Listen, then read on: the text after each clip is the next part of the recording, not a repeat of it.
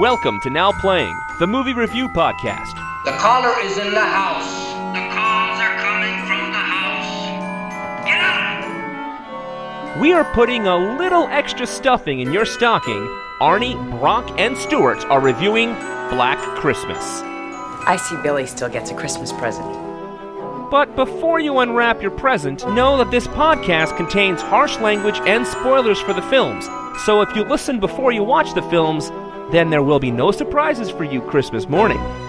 Merry Christmas, motherfucker! Today we're talking about Black Christmas, the 2006 remake, starring Katie Cassidy, Michelle Trachtenberg, Mary Elizabeth Winstead, Oliver Hudson, Lacey Chabert, Kristen Cloak, and Andrea Martin, directed by Glenn Morgan. This is Brock, co-host of Now Playing. Stuart in LA.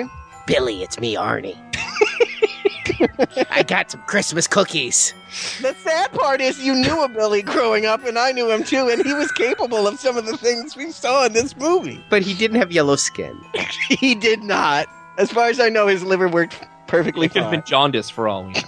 So we are back again with a special podcast celebrating the holiday. Celebrating us getting nominated for a podcast award. Let's get this right. Right. We're Yeah, supposed to be on holiday. Very little do with Santa or anything. It's really about us and getting awards. And I just want to thank all the little people that made it All the possible. people who voted and got us nominated. But yeah, we actually want to win this thing. So we decided to cancel our holiday vacation and instead watch 2 slasher films because we know that's what our listeners want. And when I agreed to do Black Christmas, I didn't sign on for a remake too, but once we found out there was a remake, I was like, we should do it. And now we have 2 for the price of 1, folks. And we're just hoping that you will take this gift and vote for us to win the podcast awards, and we would be grateful for that. And Hey, it was either this or Hulk Hogan's Santa with muscles. And I think we got more laughs out of this one. What do you think, guys? Hey, I was pushing for Last Airbender. That's true. We could have done the Airbender too. And may still. I'm pushing for a Shyamalan series. But yes, just a reminder right up the top, you can vote every day until December 15th.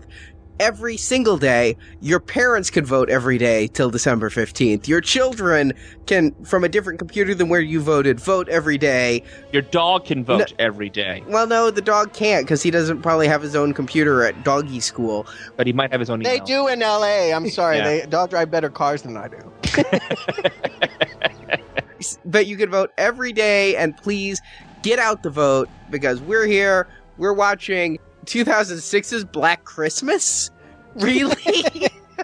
A movie I was planning to live my whole life and never seeing. And I actually wanted to see this because I'm a Michelle Trachtenberg fan from her days on Buffy, and because of my wife, I've seen that ice skating movie at least 6 times. What are you talking about? Because my biggest beef, not my biggest, but one of my big confusions about Black Christmas 2006, I cannot tell these chicks apart. I don't know I who any of completely them agree. are, except for Lacey, who's grown quite a bit since she was the little pipsqueak on Party of Five. I knew Lacey because of Lost in Space, but Oh, gosh. Yeah. Yeah. Well, I also knew Mary Elizabeth Winstead. I'm a big fan of hers since Sky Sure. High, but of course she was in Die Hard 4, and of course Stuart and I talked about her in Scott Pilgrim vs. the World earlier this year. She was great. That was my introduction to her, and I did like her in that movie. This movie, I don't know that I noticed. well, Michelle Trachtenberg was the hoisted upon little sister of Buffy named Dawn in Buffy the Vampire Slayer, which is where I was introduced to her. You may have seen her in Harriet the Spy. If you saw that, I didn't. I also really like her in Eurotrip, which I think is an underrated classic.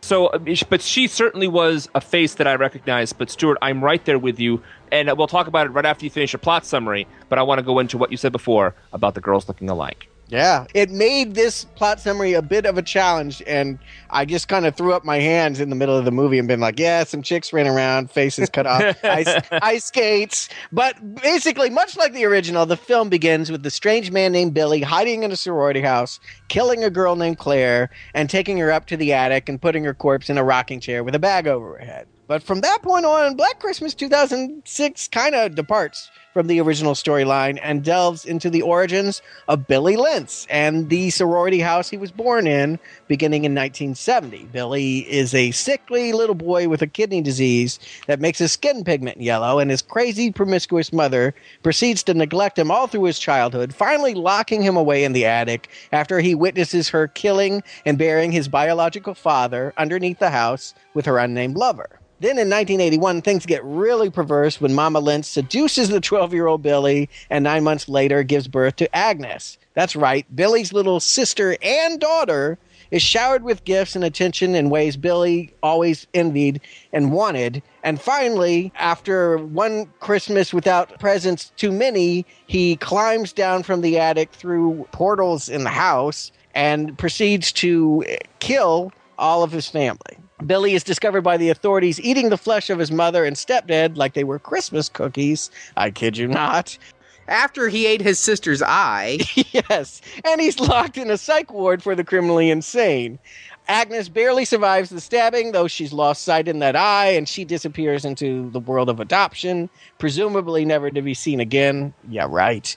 Well, the Lentz home is converted into a sorority house named Alpha Kappa, and Mrs. Mack, the longtime sorority mother, finds it amusing to honor the gory history of the place each year by making one sister draw the name of Billy Lentz and forcing her to get an absentee Secret Santa present for their annual holiday exchange. Little does Miss Mack know that Billy has escaped captivity while impersonating Santa Claus and plans to make good on the holiday jingle, "I'll be home for Christmas." But even before Billy has made his escape, sorority sisters are dying. Sister Megan doesn't return from exploring the sounds up in the attic, and suddenly other girls are getting prank phone calls from her cell phone. And this is where I started to really get confused. All I can say is that slowly women are getting it with icicles, ice skates, a rake. The girls are dropping right and left, and the filmmaker posits 3 primary suspects for who the accomplice to Billy might be. There's Kyle, who's a townie that's been sleeping his way through the sorority house, and he likes to secretly film sex with them and put it on the internet. And then there's this weird mousy chick named Eve, whose Christmas gift to the house is the very same glass unicorn statue used to kill Margot Kidder in the first film. And finally, there's Claire's half-sister, Lee. Claire was that girl that got killed in the beginning, and she was wrapping a gift for Lee.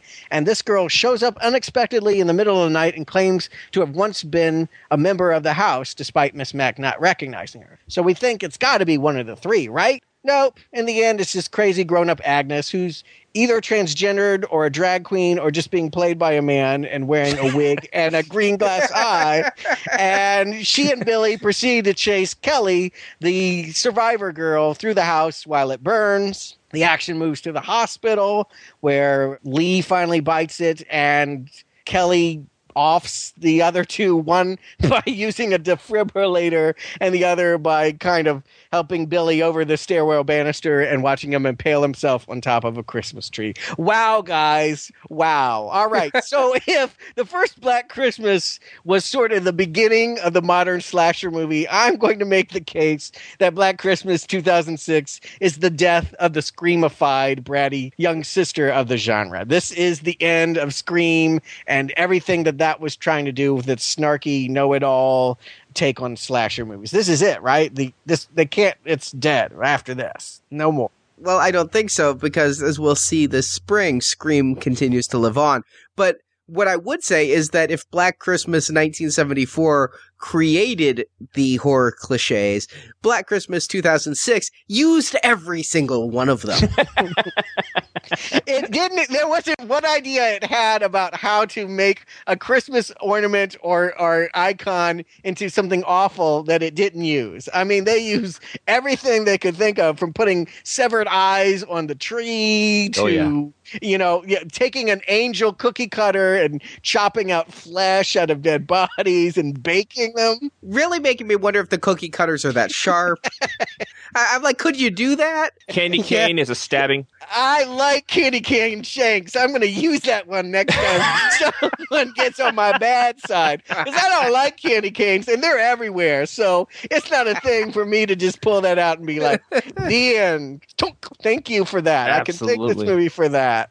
Absolutely. Lordy. Well, I decided we had to do this movie because when we were doing Black Christmas, Stuart's like, we could just do the original. And I'm like, sure, we could just do there's an original. And then I read on Wikipedia about the sequel, about this jaundiced yellow killer who eats his mother for Christmas cookies. And I'm like, no. This is the movie I want to see. I knew the second the boy was yellow. I was like, okay, this is what Arnie was implying. Like, yellow killer. Like, how does that even work? I mean, at Christmas time, yellow snow. Like, I mean, how are you going to hide at Christmas you're yellow? That doesn't work. All I could think of was Sin City.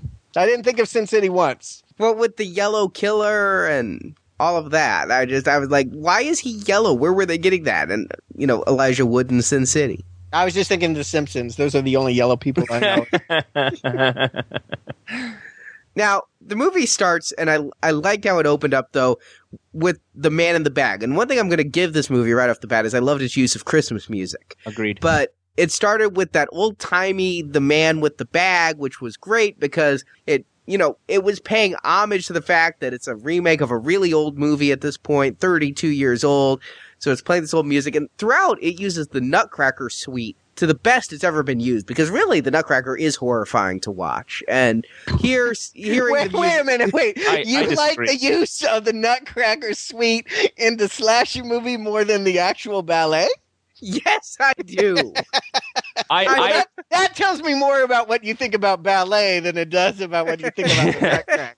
I want to tell you that I love the use of Nutcracker Suite here, but I will not go as far as to say what you said. I do enjoy watching the ballet. I thought The Man in the Bag was the perfect song to use, not only because it's a fun, bouncy way to open the movie, but because the first death is the bag in the closet, like the first movie. I thought it was a great song to tie into the first death. Although they got to poke out her eyes, and I just got to wonder, they set that up. I actually anticipated the pen being used in some way, although I didn't know it was going to go into her eye. Was the whole eye thing was that like a play to Bob Clark's Christmas Story and you'll poke your eye out? That's all I could think of. Like, or you shoot your eye out, that was the big thing. He was wanted the BB gun and he was afraid it was going to blind him, or rather all the guardians thought that he would shoot his eye out if he used it. Why is he obsessed with eyes in this movie? What is the whole eye thing? It has nothing to do with the rest of the movie. I had no clue, and I was wondering that too, as to what was with the eyes. Now, I guess it makes sense in the end because this early killer, while Billy is still locked up, is Agnes, who Billy poked her eye out, and it's Agnes who has the eye fetish, and she's the one who does everything with the eyes, really, not Billy so much. Yeah, I guess she's just resentful that she doesn't have an eye anymore, and it's an eye for an eye.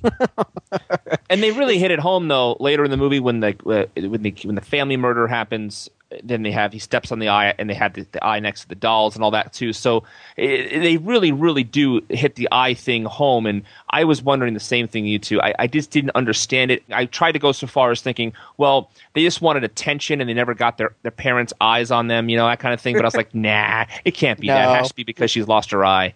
But this begs the other question, which, okay, we had some level of debate last movie about was there two killers, and everyone pretty much suspected that there was one who was crazy. Did you guys think there was going to be two?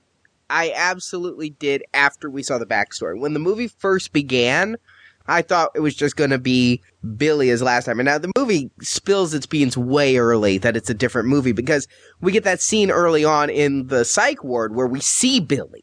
And so we know there's a Billy and he's yellow and he's the killer. I mean, it tells us right off the bat. So it's the opposite of the last movie. Before we knew nothing about the killer other than he was called Billy. This one, we're getting way too much. We're watching the mom drop Tro and proceed to fuck him in a rocking chair. I mean, it's world's worst titty shot. Yeah. I am not going to disagree. I had the same comment, is that I felt last time we didn't know anywhere near enough about the killer, and here we just find out way too much. And I thought too that they were doing flashback scenes and they're going into, and he was the one in the house in the beginning of the movie. And when they did reveal it, I had figured it out before they revealed it, just because of logistics. There's no way that person can be in more than one place at once. I didn't figure it out for that. It's just the fact that they talk so much about the sister, and they make it a point 4 times over, because this movie's going to hit you over the head with everything. They show the little girl moving to prove she's not dead. they then talk about how the little girl went to adoption. And I'm just sitting there like, okay, so which one of the sorority sisters is the little girl helping Billy? That's what I'm like the whole time. Absolutely. And then I thought they were implying that the bug-eyed weird sorority sister was Agnes, because after the Agnes scene, they flash right on her. Oh, of course, but she was total red herring, I thought. It was too obvious because she had the thick glasses and everything. It was screaming eye problem. Yeah. I really thought the person who was doing it was Melissa, Michelle Trachtenberg character. I thought she was Agnes. I really thought, the other two were two big red herrings. I figured it would be Michelle Trachtenberg because she was on Buffy. We wouldn't suspect it. Is she the one that got the ice skate in the face? In the back of the head. Yeah. So when she died, I was really perplexed. So it was either going to be her or Lee, because Lee is this woman that claims to have been in the house before, but the house mother doesn't remember her, and she just shows up. But Lee was too old. I think. I thought she was way outside the age range for that daughter. Given that this movie is so helpful as to give us actual calendar years for everything, Lee, I thought, was just a bit too old. If it was 1981 that she was born, I can believe that woman was... Well, no, maybe not. No, I took her in her 30s, and yeah, clearly, if not older. So I felt she was too old. But I also thought she's kind of a weird-looking woman, that Kristen Cloak. I don't know her from anything, but she had kind of a weird Margot Kidder vibe to her, really. And I'm talking a later day Margot Kidder. So I thought the mother in the flashback scenes was, at first, I thought that was Margot Kidder, and then as the scenes went on, I realized it wasn't her. Wouldn't that have been awesome if they had done that? I mean, they did bring back Phil Andrea from the old movie. Yeah, she's Mrs. Mack now. Wouldn't it have been great if we had seen Margot as well? But what was she doing? I mean, other than dental work. I don't like it when you make fun of Margot Kidder. Aren't you just waiting for that Superman retrospective? I got lots of teeth jokes. I know, the poor woman, and it is unfortunate and comically sad. But you know what? I'm kind of glad that she hasn't been typecast, at least on film, as a crazy lady in this decade. In real life, maybe forever. But she would have been a great Mrs. Mack, though, because she could have played the drunk to the hilt. Oh, I definitely feel like she would have been a good Mrs. Mack. But yeah, I thought for sure that there were two people. I didn't even put two and two together that it wasn't Billy in the house or the timeline of when he broke out. I just was thinking that it was, again, a whodunit, or who's helping do it in this case. Now, one thing I noticed right away in this movie was that it overcorrected. You know how sometimes you're driving and you go a little to the left, and so you fix it so now you're going too far to the right? Mm-hmm. That's this movie, because how many deaths did this movie have? 17. And so many of them were right in the beginning. I'm like, there's a death every 5 minutes. Yeah. Compared to the last movie that was virtually bloodless until the end. Here, it's like, well, there's a death. Oh, there's another death. There's another death. I couldn't believe the body count heaping up, starting with his breakout of that insane asylum. My Lord, this is just an incredibly high body count movie for a slasher flick. I mean, it's not Rambo 4, but the worst problem for me is that I couldn't keep track of who these chicks were. They all had the same haircut. I'm like, you at least need to give me some variance. I mean, if not an ethnic difference, at least a hairstyle difference. Something. I mean, they're in a room and all talking, and I'm like, I literally couldn't tell who was who. That's true. They all have similar names, and just it was hopeless. At a certain point, I just gave up. I still don't know. There's a scene they go outside and they open a car door and a head pops out. Who was that? Eve, the bug-eyed girl. But I had the same problem. No, because her head's on top of the tree. No, her head popped out of the car, and then later was on the tree. He put the head on top of the tree. Came home at the end of the movie. All the bodies are in the attic. So my problem was the two blonde girls. The blonde girl in the beginning of the movie, we have one blonde girl looking at a girl having sex on the internet would look like her, and then the other blonde girl was her, and I'm like, wait a minute. Who was on the tape? Tell me who was on that tape. It was the blonde girl, Megan, apparently, but why we see in Megan's room, then why was Megan watching herself on the internet? It was all so confusing. I honestly thought she was editing the video. Like, she was making sex tapes and she was in post-production of her sex tape, because she's on the computer, she's clicking the mouse. I thought she was in Final Cut Pro. Yeah, I just didn't get it, and so I agree with you. All the names sounded the same. All the girls kind of looked the same, the blondes and the brunettes. And the only reason reason I could keep some of them different was because I recognized them for other projects they had been in. But since I'm not familiar with either of the blonde girls, I got them completely confused the entire movie. And what's funny is I know Lacey Chabert from Lost in Space and a couple other things, and I didn't recognize that as her until I'm like, all right, who's the brunette going under the house now? Wait, that's Lacey. Oh, she's dead. The only way that this actually works in its favor is I can honestly say, and you guys have said this about other horror movies, but I never have. But here I can say it. I had no idea who was going to be the final girl and live out of this movie. I had no idea who we were supposed to be rooting for because they were all the same girl to me. I agree. Again, I thought it was Michelle Trachtenberg, Lacey Chabert, because those are the two I'd heard of. Yeah. Mm-hmm. I do want to give props to one of them. I really enjoyed the performance, and I think that so many times when people do this kind of performance, it's not appreciated enough. It's very hard to do what she did. It is the drunk girl, the one who had to throw up, the one who was just mean and bitchy and basically played the Margot Kidder role pretty much. I thought she did a really great job. I liked her a lot.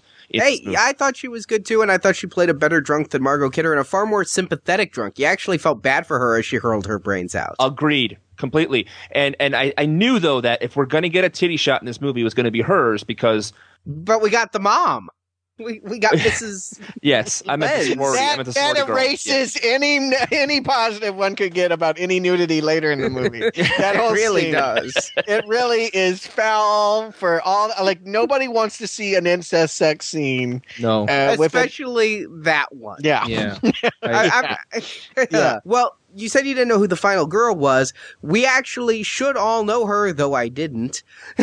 The final girl was played by Katie Cassidy, who was Chris on A Nightmare on Elm Street, who we all said we liked in A Nightmare on Elm Street. Oh. Who? The remake. Chris, the blonde. Did I like her in The Nightmare on Elm Street? Yeah, I think you did. I'll be honest, at this point, 8 months later, I don't even remember who that is. Is she related sure? to David Cassidy? Yes, that's right. That's what it is. She's David Cassidy's Spawn. Yes. However, where I've seen most of these people before is in Final Destination, pretty much Final Destination 3, because the director and producer of the Black Christmas remake are known for their Final Destination films. A movie that is well regarded for its loving characters and distinct personalities. Yeah, I saw one of those, and it's all about, hell, you don't even know who Death is in those movies. Yeah, he's all about impersonal. Yeah, this guy, Glenn Morgan, the only other movie he's directed prior to this was that remake of Willard, the rat movie. Which wasn't very good either. No, it takes a lot to ruin a rat movie with one of my favorites. Crispin Glover. Yes, Crispin Glover, yes. I love him. I saw that movie because of him. Yeah, well. And R. Lee Ermey. Oh. But Glenn Morgan, I gotta say, yeah, is not a Bob Clark. He is not taking the minimal gifts that he's been giving and spinning it into anything new. This is someone who is really just trying to grab at anything that'll fit. I really felt like there was a food processor quality to these kills and motives, and that it was just anything goes. I mean, why was Agnes and Billy in the same house at the same time? That I don't know. Anything in the sorority house kind of did lose me because I too was a little confused on who was who. But what I absolutely loved were all the flashback sequences. They were grotesque, they were repugnant, but yet they almost had this Christmas fable, like I'm watching Scrooge, because it's a flashback to an earlier time and they're playing Nutcracker Suite. And it's, that I got as almost a parody, because every time they're going back and showing the dirty drunk mother and saying Santa's dead, he crashed his sleigh. You know, it's like I loved the atmosphere of those early scenes. I can't say I loved it. I'm having a flashbacks to Texas Chainsaw 4 where you were saying how much you loved the Rubes and I was just appalled. I didn't like. I think I have a problem with the stereotypical inbred as it's presented in horror movies, and this is. Yeah, this wasn't working for me. This whole setup, the whole idea that a family like this could live in a residence this large in a house that would eventually be co-opted 2 years later into a sorority house with no renovation. None. No painting, no tearing down, no expansion at all. Same house. It just, no, I didn't buy this as a setup at all. I had problems with the house size as well. I didn't understand how this poor family, or seemingly poor family, could live in a big house like this. The flashback scenes grew tired to me. When the boyfriend came in about 30 minutes in and started like giving an introduction, it's almost like he was about to break into a song. You know how you feel like in a musical, like someone's going to break into song any second. As soon as he started talking about how he's a townie, whatever, and all that jazz, I was like, oh crap, here comes another flashback scene. And I just got tired of them. I did find some of that horrific, and I just was like aghast that I was watching in an interesting way, like, oh my God, they went there kind of stuff. It's just Rob Zombie light. I mean, can we just agree this is Rob Zombie with a brighter, more painterly hue to its tone? It felt more parody-ish. But yeah, I was also just aghast, and it was just so repugnant to see that incest scene, and just, so graphic. Talking about losing you early, like, I checked out at that point. Like, not that they couldn't imply that Agnes was the product of that, but they really, really had to have the scene. They really had to watch her, like, drop the nightie. Ugh, yuck. But yet, I'm kind of glad they didn't try to make it sexy in any way. Yeah. I mean, they just made it as gross and dirty as it could be. and Rob Zombie probably would have had a couple of close-ups of the mother while she was rocking back and forth to them, and then cut back to something else, and cut back to the mother, and cut back to something else. Here, you got the point, and he moved on. As repugnant as what we saw was, he didn't linger there too long. And other parts as well, when he was beating with the rolling pin behind the counter, I was thinking Rob Zombie as well. It crossed my mind, but I was thinking, okay, Rob Zombie would show us the face of the guy getting killed in the ground a couple of times, then a swinging of the bat, and see the face again. This guy just, at that point, kept it behind the counter, and we got the point. You know, it was enough for me to go, oh my fucking God, that's gross. Yeah. And move on. Exactly. I agree. Question for you. Young Agnes is a girl, right? Yes. Yeah. And honestly, did they put makeup on the girl? Because they looked like they found a human garbage pail kid to play young Agnes. Well, this is what I'm asking, because later it's clearly a guy. So I'm wondering, was that just a casting choice, or were we to understand that she had an incest child that was a boy that she called a girl? Oh, I didn't even think of that. I didn't either. I just thought it was a really manly woman like my grandmother. No, like, yeah, but you see my point. Like, maybe it was like, I want a little girl. I will just have to make this thing into a little girl, and thus why it grows up to be so angry. Here's what's really funny is I can't find out who played the adult Agnes. Right. It's not listed on IMDb or the credits or Wiki or anything. Well, Maybe they she wasn't did played have by anybody, Arnie. Maybe she actually exists. No, they had the name Dean Frizz or as the name listed on it. Oh. Oh, no, that's Agnes. Age 16 and 22. I didn't realize 22. Yep. Dean Frizz was also works in the electrical department. And he's a camera person. Hopefully not with any defibrillators, considering how that turns out for him. Can I just say, the moment that Kelly decides that she can beat Agnes by warming up the pads and frying her face, I didn't stop laughing. I'm like, that's poor. That was a poor choice. And this whole movie has that attitude. We're in a hospital. Well, what can we do? Let's use the defibrillator because it's lying here. We'll put someone's severed head on top of a Christmas tree. We'll just, I felt like this was a laundry list of misdeeds you could do with Christmas things. And that's all fine and well. I'm not offended. Like I said last podcast, I kind of like a little darkness with my holidays, but it didn't cohere at all. I did not get the portrait of a killer or killers in this. It made no sense. Why would Agnes and Billy be killing sorority girls? Why wouldn't they be killing each other? Yeah, why were they partners in crime after Billy ate her eye? And what was with his thing with eating eyes? We already talked about why the movie did eyes, but I never understood his thing with eyes other than, is it like an Oedipal thing? He had sex with his mother, so he's eating other people's eyes? Well, and he did like the Christmas cookies. It comes once a year. I guess it's just like a tradition. Some people have, eggnog. Turkey, eggnog. This guy, you throw in a little sclera and iris. Yeah. I couldn't figure out why the brother and sister, father, daughter, Chinatown again, why they were working together either. I got that they came home for Christmas. and we're talking about how this movie takes a lot of Christmas iconography and does stuff with it. I thought he comes home for Christmas is why they both came home to the sorority house and killed the girls there. That's all I took it for because of everything else in the movie with Christmas. And that would work fine if you establish the sister as already being in the house. But this sister wasn't, right? I mean, the sister was in the house. Was she just living in the walls the whole time? I don't know when she got there because I thought they were flashing back that besides the flashbacks to Billy's childhood, I thought the breakout of this insane asylum was also a flashback until I figured out there's 2 people in the house. Well, the other thing is, if Agnes was in that house for whatever reason, I mean, I don't think Billy picked up the phone and said, Agnes, it's me, Billy. I'm coming home. Start killing people for me. So, I mean, how did Agnes know to start killing then? It's not like every year at the sorority house, some girls go missing. Woohoo! You know. I think I can answer that too, in that every year they said that Billy tries to escape and the murders happened of the parents on Christmas. So if anything was going to trigger it in her, it would be Christmas. She's coming home for Christmas to kill.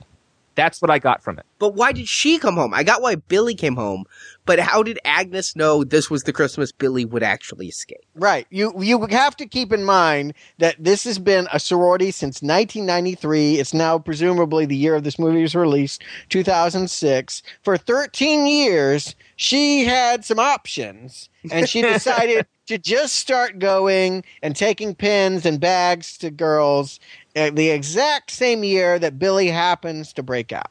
I don't have an answer for you. Yeah, and this only would have made sense if A, Agnes was one of the sorority sisters, and B, Billy's release triggered something. Yes, I agree. It was a huge mistake not to make it one of the girls. A huge mistake. And another thing that's aggravating is if she's the one scampering around through the walls and the crawl spaces and all that, that makes no sense because she was the child that got to roam free. It was Billy was the one that was incarcerated. But truthfully, we don't know when one is killing and the other one is. I mean, I had no idea the different deaths as done by Agnes as by Billy. And that was the point, right? That was they're trying to misdirect you that Agnes was in the house. That's the way you could tell is if the hands were yellow, honestly. Because you see the hands, and if the hands weren't yellow, it was Agnes. Okay. Well, sure. That's how I could tell. Because they'd always show the hand of the killer, and it was never a question of what color that hand was. So Agnes did the majority of killing. Okay. Well, go, girl. Or guy, or whatever. Wherever you are, yes. Go, child of God. In a bad fright wig. Oh, yes. It was something. You mentioned earlier that you felt this was kind of Scream, and I was wondering, how can they do the killer is in the house in the 21st century? I actually kind of liked some of the things when, like, the prank phone calls start coming and somebody goes, use *69, and they're like, well, that just calls him back, unless there's something you need him to clarify. Yeah. That got a good laugh out of me. And it was helpful for him to actually use the cells of the people he killed last, or she killed last. I thought that was a very clever way of catching it, because that was the thing I was most curious about, is if they are going to keep the idea that the killer is calling them from inside the house, how are they not going to find that out? And that was sort of a neat way of doing it. I completely agree. I completely agree with you. I thought that was a really great way to adopt it. And when you talk about remakes a lot, what do you do to make it, the same kind of thing but different? When you modernize it, I thought that was one great way that they chose to modernize the story. They would fool me every now and then. There's, Lacey goes outside and there's giant icicles hanging from the eaves. And of course you think, well, this is how she's going to get it. But they save that one. They wait and they give that to Mrs. Mack. I thought that was a nice surprise that she got it under the house rather than right there in the moment with the icicle. There was a little bit of delay response, but I can honestly say most of the time it was pretty predictable where this thing was headed. Mrs. Mack's death was my favorite of the movie. Those 2 deaths in the car, and the car just kind of explodes blood where it just is everywhere at once, and then Miss Mack gets it. I think that ranks as my favorite kill of the whole movie. My favorite one was the car as well, because I loved how it was done and how it was a burst of blood. I felt ripped off by Mrs. Mack's because I thought it was a mistake. I didn't see it was a murder. I thought she just died because of a faulty, being in the wrong place at the wrong time with an icicle falling through her head. You thought that was a murder? Did someone throw the icicle at her? Did someone shake it? I thought she knocked herself into the whatever that was, and it fell on her. I didn't see it as a murder. Well, these are the Final Destination people, so they love setting up these booby traps. There you go. I think you're right. I think that was a holdover from, like, they had a very special Christmas edition of Final Destination they wanted to do, and they just stuck it in here. Because, yeah, Brock, you probably haven't seen Final Destination, but they love doing these lingering shots, and you think this is what's going to kill somebody, and then it doesn't. Yeah. And you think that's what's going to kill somebody, and then it doesn't, and then it is. I saw the first Final Destination, just for the record, and I don't remember. Okay. So, okay. I felt ripped off by that death, but I liked Andrea Martin. So, Well, I meant the whole overall thing. Yeah, the car was really what put it over the top. I can't remember who was in the car, but she exploded like a water balloon. Mary Winstead. Elizabeth. Yeah, Mary Elizabeth. Yeah. We talked before about how we don't know which girl was which. I saw Michelle Trachtenberg get the ice skate in the back of the head, but at the end of the movie, I'm like, wait a minute. Did Michelle Trachtenberg survive? I don't remember her getting killed. I had to rewind and watch the movie because I forgot she was the one who got the ice skate in the back of the head. And I thought that was a cut scene. I was wondering, hey, I wonder if her death was cut for time. That's how convinced I was she didn't die after I just watched her die 20 minutes earlier. Yeah, I guess that the makers of this film have seen Disney's Ice Princess and decided that's how Michelle Trachtenberg needed to go. That's right. It's like, no sequel for you. We don't want to watch that anymore. Our daughters watch it too much. I mean, why else would you give her an ice skate to the head? I mean, Michelle Trachtenberg. Yeah, and all the deaths, I've got to say, you're citing them as you enjoy them, but, I didn't. Any of them. Not a single one. I felt like all of them were comical, but not in a good way. Like, overly broad, a candy cane, an ice skate. You mentioned Final Destination, and now I get it. It's like, oh, of course. That's the whole joke of that series, is it's outlandish. It's like these innocent household items, when stacked together in a Rube Goldberg, become this mechanization of death. And I guess that's what they were going for here, but I don't know. That's not... You won't catch me on the Final Destination series. That's all I got to say. So you didn't enjoy this, even though this movie's full of cliches and full of outlandish deaths and all those kind of things, you couldn't find any enjoyment of how this movie was done at all. I think I just cited that I like the cell phone bit. Okay. Fine. But no, I mean, by and large, I can honestly say I didn't enjoy much at all with this movie, and it pales compared to the original. I got to say, did you guys think, because there certainly was an opportunity for just a second in the beginning that this was going to be a sequel and not a remake? Because when we found out that there was going to be about Billy and all of that, and that there had been murders in the house before, Mrs. Mack is talking about Billy and he used to be here and people died. I thought for sure they were going to tie it back to Olivia Hussey and Margot Kidder and all of that. And I thought, how cool would that have been if they had played it that way instead of this outlandish Rubes living in the sorority house melodrama? I thought that they might have, honestly. Another whole thing, even though we'd already agreed to watch this movie before I watched the original, I just dove into this remake going, they got to tell me something about Billy and Agnes this time. God damn it. I'm going to find something out, whether it's a remake with a better ending or whether they do this is later, but it references back. I wasn't sure, but I kind of felt going in it was going to be a straight remake. So I didn't expect much in the way of that. And no, I almost wish they'd done a little bit more of it. More of a remake or more of a sequel? More of callbacks to the original, Well, they have them, but in a sly, screamy way. I mean, like they do the thing that they did in the original movie. In the original, Olivia Hussey is watching some carolers. At the same time, Margot Kidder is getting it upstairs, and she can't hear them because of the Christmas songs. Here, it's happening in the hospital, and the carolers are at the nurse station while what's her name? The chick that lives, I don't even care, is pressing the emergency call button. But I felt like anytime they were doing it, it wasn't as good as the original. I was like, oh yeah, I remember that too. I mean, I did kind of laugh when they brought out the unicorn statue again, but they didn't use it. I thought they used or tried to use the unicorn as a stabbing weapon upstairs in the attic at the end. No, they did. The drunk girl got it in the eye. So I guess when I said they didn't use it, I mean they didn't do anything new with it. Oh. But I did like that Billy ended up being a tree topper. Yeah, I hated it. I hated that. I thought the movie should have ended in the house with the fire. I when they went to Dakota in the hospital, I was like, oh, okay. They're going now into Halloween 2 territory. And while I love the impaling at the end of the Christmas tree because of all the other stuff they did with Christmas trees and Christmas imagery and Christmas symbols in the movie, I kind of liked that they used the Christmas tree topper as a death there. I kind of thought that was. We talked about satire before in other podcasts with horror movies. I thought that was, did a good job of using the icon of the Christmas season better than earlier in the attic with putting eyeballs in the tree. I thought impaling him on a star was a better choice. It's better than getting a defibrillator in the face and melting. I'll give you that. Okay. I don't know. It's almost a little too on the nose, I think, is the expression. Yes. Yeah, it's satire by way of like Looney Tunes instead of anything clever. So now you said it should have ended earlier. I did read on Wikipedia that for some reason in the UK the film ends after Agnes dies and Billy is left his fate unknown.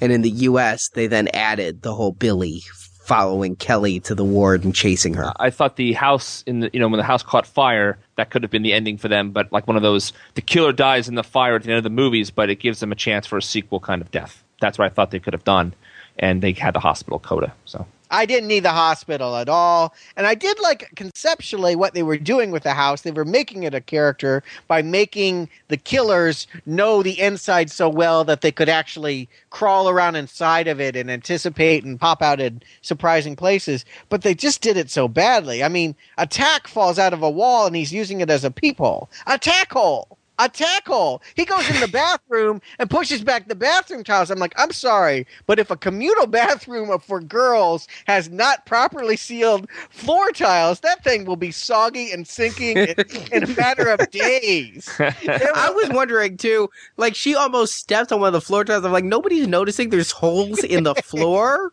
I mean, really? I mean, I know that would probably fly in a frat house, but in a sorority, no way.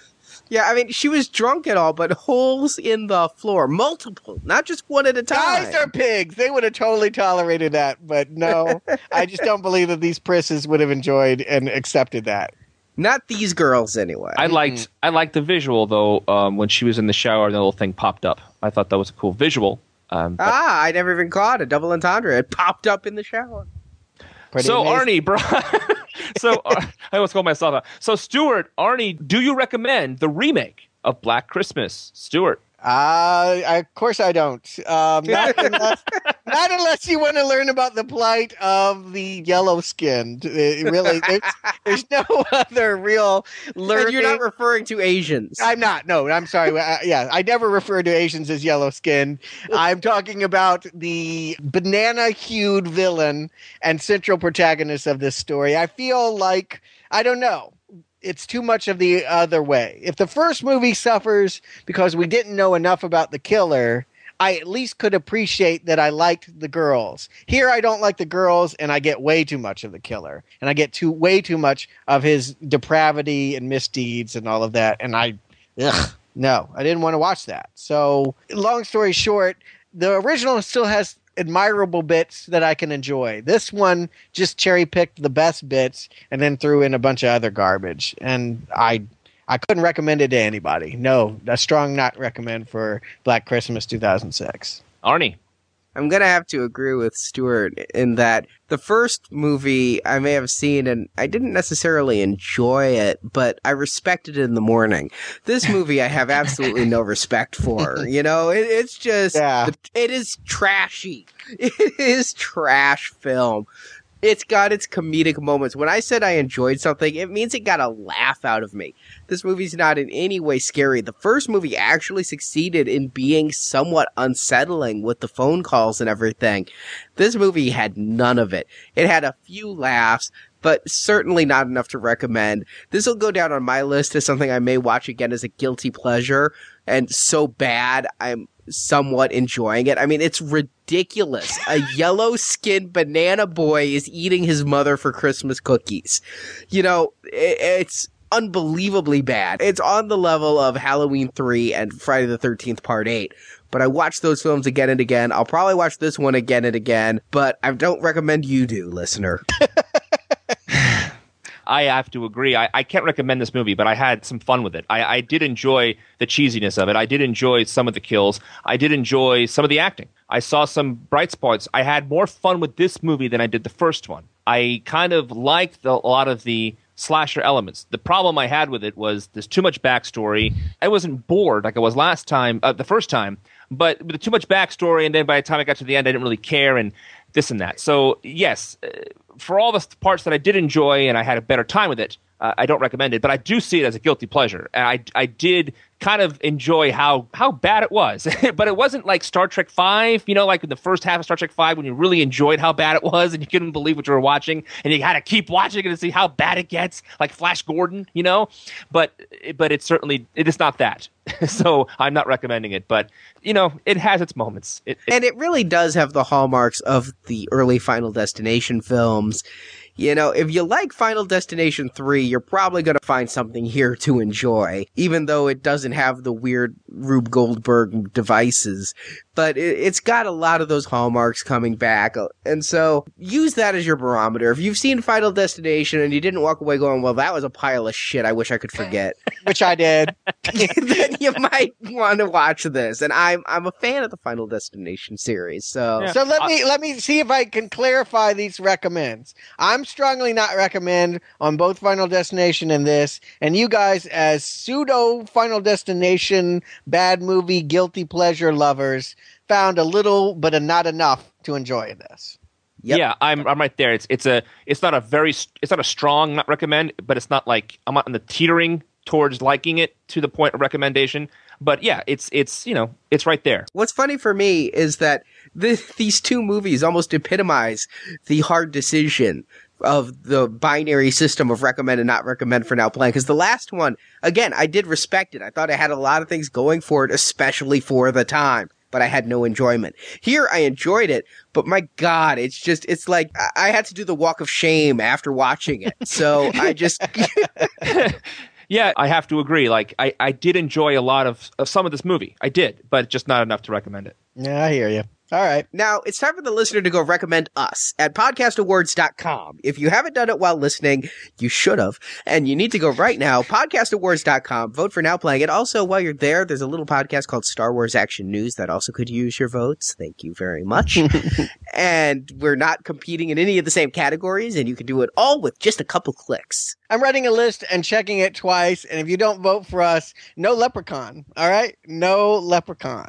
Is Leprechaun back on the table if we win? Is Leprechaun going to happen if we win? I want to go on the record saying I don't want to give that as a carrot. Our time is valuable, folks. And there are 5 or 6 of those Leprechaun movies, and I haven't seen any of them, but I can tell you from the commercials that I don't think any of them are worth any amount of time for us to review. But, I mean... I recently have been doing a poll of our listeners, and I've gotten a lot of suggestions as to films. And yes, some people do want to see Leprechaun. Other people want us to do more, things like Psycho or Jaws or Hannibal Lecter. I would be willing to open it up, and if we won, whatever the listeners uniformly vote as highest, open ballot. I'm cool with that. That sounds good to me. But we can only do that. If you give us what we want, then we'll give you what you want. All right, guys, but just as a warning, that means they can come back and say we want an Ernest retrospective, and we're going to sit in here talk about Ernest Scared Stupid and Ernest Goes to Camp. But we'll be doing so as award-winning podcasters. Okay, Vern, I will do it. And you know what? I haven't seen all of them, and I'm looking forward to watching it if that's what the listeners want. I trust our listeners not to torture us. I agree. I don't foresee any Police Academy retrospectives in our future. Although one person did ask where it was because Brock made that joke. Yes, well, It's right there with Leprechaun in the alternate reality where we do it. Yes. Yeah. But we will do whatever you want, and it will be a bonus. We're going to continue doing our schedule, but if we win, we will do this as a bonus thank you to our listeners. As Jacob said during the last Rambo, it's the only award series where you, the voter, actually could win. Because we're going to give back to you. We're bribing you. Now go vote, please. I like how you just call it out. That's just really good. Because that's exactly what we're doing. I mean, we're already, wetting the plate, right? We sat through Black Christmas. The sequel with the yellow villain. I'm getting hungry again, guys. I'm out of Raisinets. Oh, yes, there's also a donate button on the homepage. I'm starting to look at my mother and think about Christmas cookies. So, But right now, please vote. And they all came out uniformly, too. I mean, I'm not sure if you guys ever made Christmas cookies, but they don't all come out that perfect. Well, have you made them out of skin? I haven't. Well, there you go. That's the missing ingredient of your sugar cookie recipe is flesh. Clearly, though, Billy's was love. He didn't put any love in his. Anyway, so thanks for listening to our Black Christmas mini-spective, whatever you want to call it. And Brock, you and I will be back weekend of release for Tron Legacy. I'll have my data disc ready. My light cycle is revved. And I think Jacob has his neon frisbee. I hope so. And his black light clothing. I just found out Clue makes his triumphant return. I'm excited for the return of Clue. Really? I didn't know that. It's an ad on Facebook that comes up on the side. Who is Clue? And it shows the current movie. Really? Oh, I just ignore those ads completely. I don't even... Except the one that says, hey, now playing. I saw that one. But I usually ignore those ads. All right. Well, thank you, listeners. Podcastawards.com is the link. Please go vote. And we thank you. And we hope you've enjoyed our little plate of Christmas cookies for you. And we'll talk to you real soon with Tron Legacy. Thank you for your support.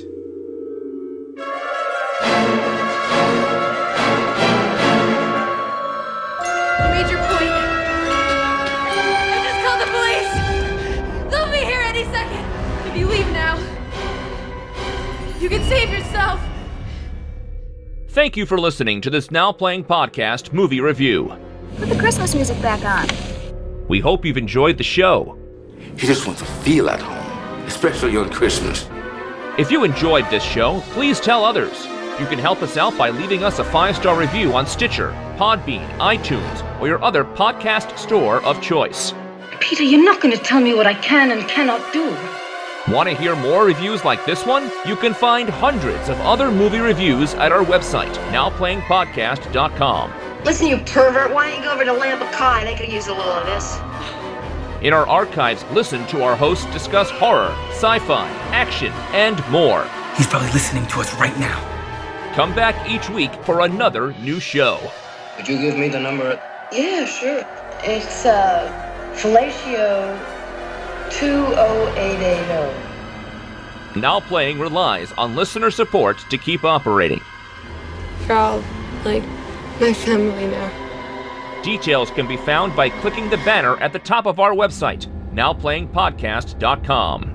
Could you just give it to me one time? You can also follow Now Playing on Instagram, Facebook, and Twitter.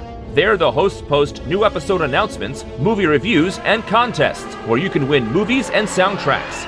Also, subscribe to us on YouTube for original video content. Just spread out and follow them. Now Playing is edited by Arnie. That sucks. Everyone should be home for Christmas. Now Playing credits read by Brock. That fucking voice, that was the fucking devil, okay? The opinions expressed on Now Playing are those of the individual hosts and may not reflect the opinion of Venganza Media Incorporated. I really don't think you should provoke somebody like that, Barb. Venganza Media Incorporated is not affiliated with, and this podcast has not been prepared, approved, or licensed by any entity that created the film analyzed herein. Agnes, don't you tell what we did, Agnes. All movie clips and music included in this podcast are the intellectual property of their respective copyright holders. They are included here for the purpose of review, and no infringement is intended. So he went down to the police station with Phil and Bob. What happened? They didn't take it seriously. Why? I don't know. Now Playing Podcast is an exclusive trademark of and may not be used without the expressed written permission of Venganza Media Incorporated. I will bring you to your knees. You beg for mercy? Now Playing is a Venganza Media production, copyright 2010, and no part of this show may be reproduced, repurposed, or redistributed without the written permission of Venganza Media Incorporated. All rights reserved. Fuck Christmas. Fuck it.